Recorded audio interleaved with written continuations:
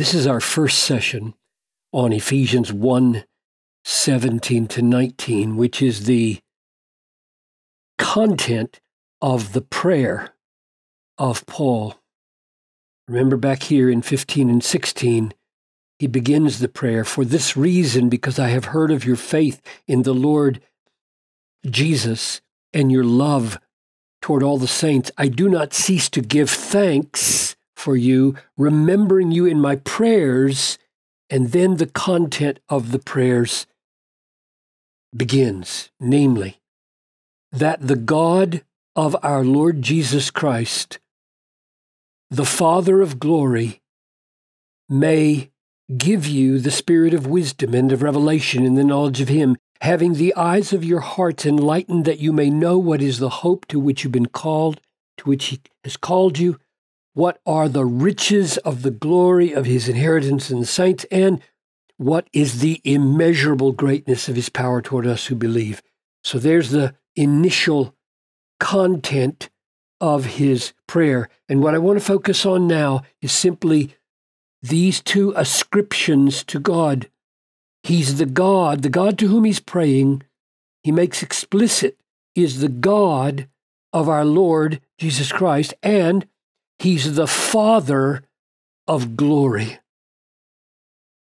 So, Father of glory, I ask you to help me and to help us as we focus on these two designations of your self, that we would see why you're called this, how it relates to the prayer, and that we would grow in grace and in the knowledge of the Lord Jesus and of your own heart, Father. I ask this in Jesus' name. Amen.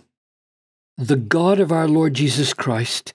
I've already dealt with this in chapter 1, 3 through 6, part 2. So if you want a 10-minute exposition of what it means to call God the God of the Lord Jesus, see the fuller statement there. Let me just sum it up here. God is not called the God of our Lord Jesus Christ as if he were not our God, like God of our Lord Jesus, but not God of us, but rather, and full of hope, he's the God of our Lord Jesus in such a way as to become the foundation of his becoming our God. Apart from his being the God of our Lord Jesus Christ uniquely, he would only remain our enemy. God is not our God in any hopeful or covenant way, any loving way, unless he's the God of the Lord Jesus Christ. This is Jesus Christ, the God-man who is Lord of all. And God is the God of this God-man because his godness decreed from before the foundation of the world that his Son would become Jesus Christ, die for sinners, rise again, become the Lord of all. And that transaction which God set in motion as the God of the Lord Jesus enables us, forgiven sinners through Jesus, to have God as our God. So God being the God of the Lord Jesus is meant to sound like a Redeemer-providing God, a hope-giving God, which makes him a perfect designation, or makes this a perfect designation for one to whom you would pray expectantly that things good and helpful would happen. Now, even more important than that in this context is the fact that he separates off. He doesn't say the God and Father of our Lord Jesus Christ like he did in chapter 1, verse 3. He separates off the fatherhood of God and says he's the Father of glory. Now, why? Why is he called the Father of glory? I want to suggest 3 reasons. Number 1, because he has already shown in verses 3 through 14 that the reality, being set forth in these verses is essentially glory. And he expects us to see it. This whole unit is the shining forth in the deeds of God, in eternal decrees and historical acts of divine glory. And we know that because the aim of it all is stated 3 times.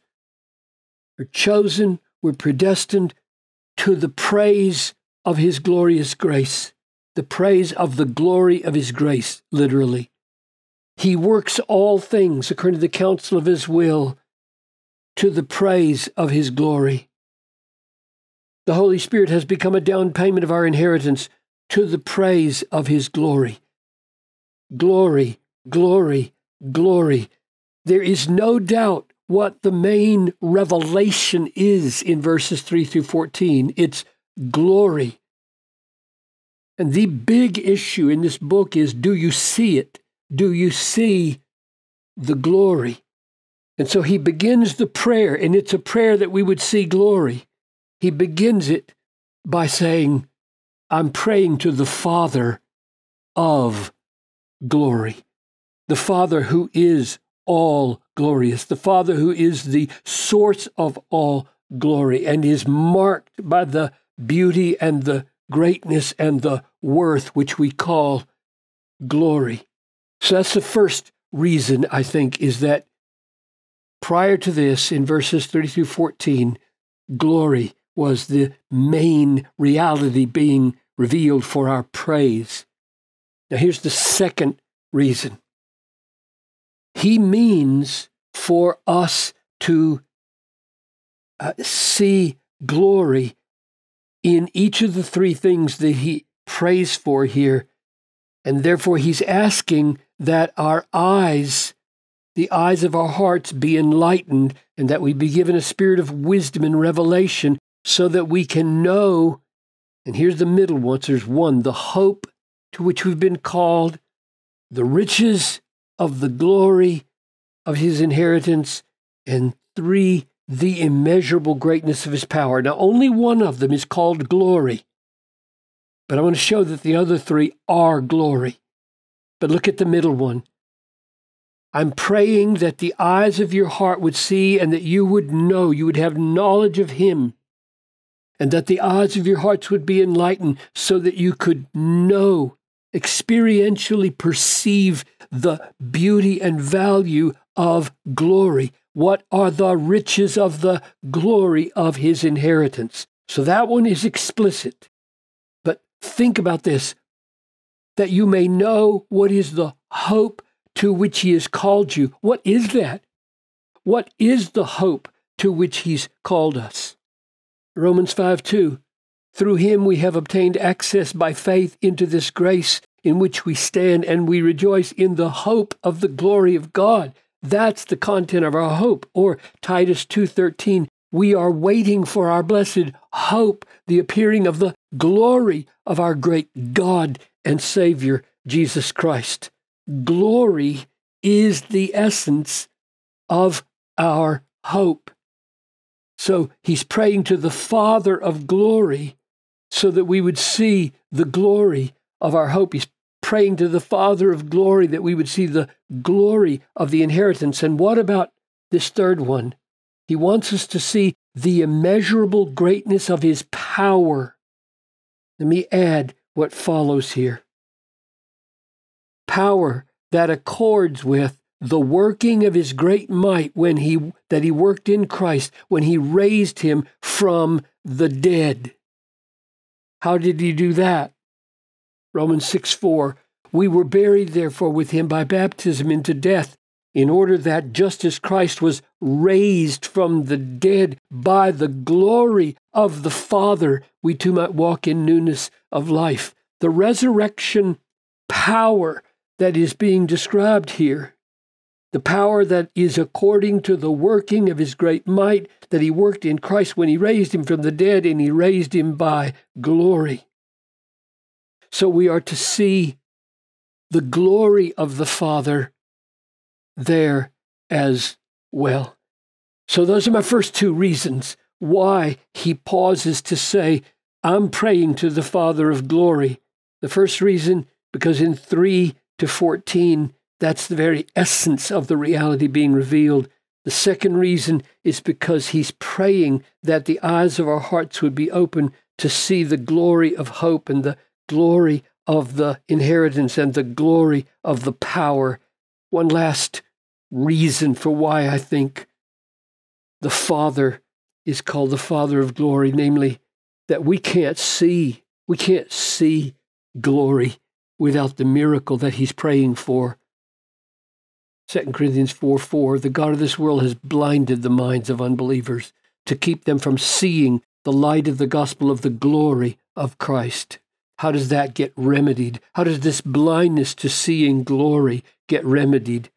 Verse 6, God who said at the beginning when he created the world, let light shine out of darkness, he's done the same thing by creating new people, new hearts that can see glory. He has shown in our hearts to give the light of the knowledge of the glory of God. So it's clear from this that Paul is praying. This is his prayer. He's praying for what must happen if we are to see glory. That the God of our Lord Jesus, this beneficent God who is undertaken in the Lord Jesus to make him our God, is the Father of glory. And as the Father of glory, who else is better suited to grant us a kind of spirit and to grant us a kind of eyes that can see the riches of glory? So that's what we're about to see, how this prayer is designed to make the seeing of glory possible.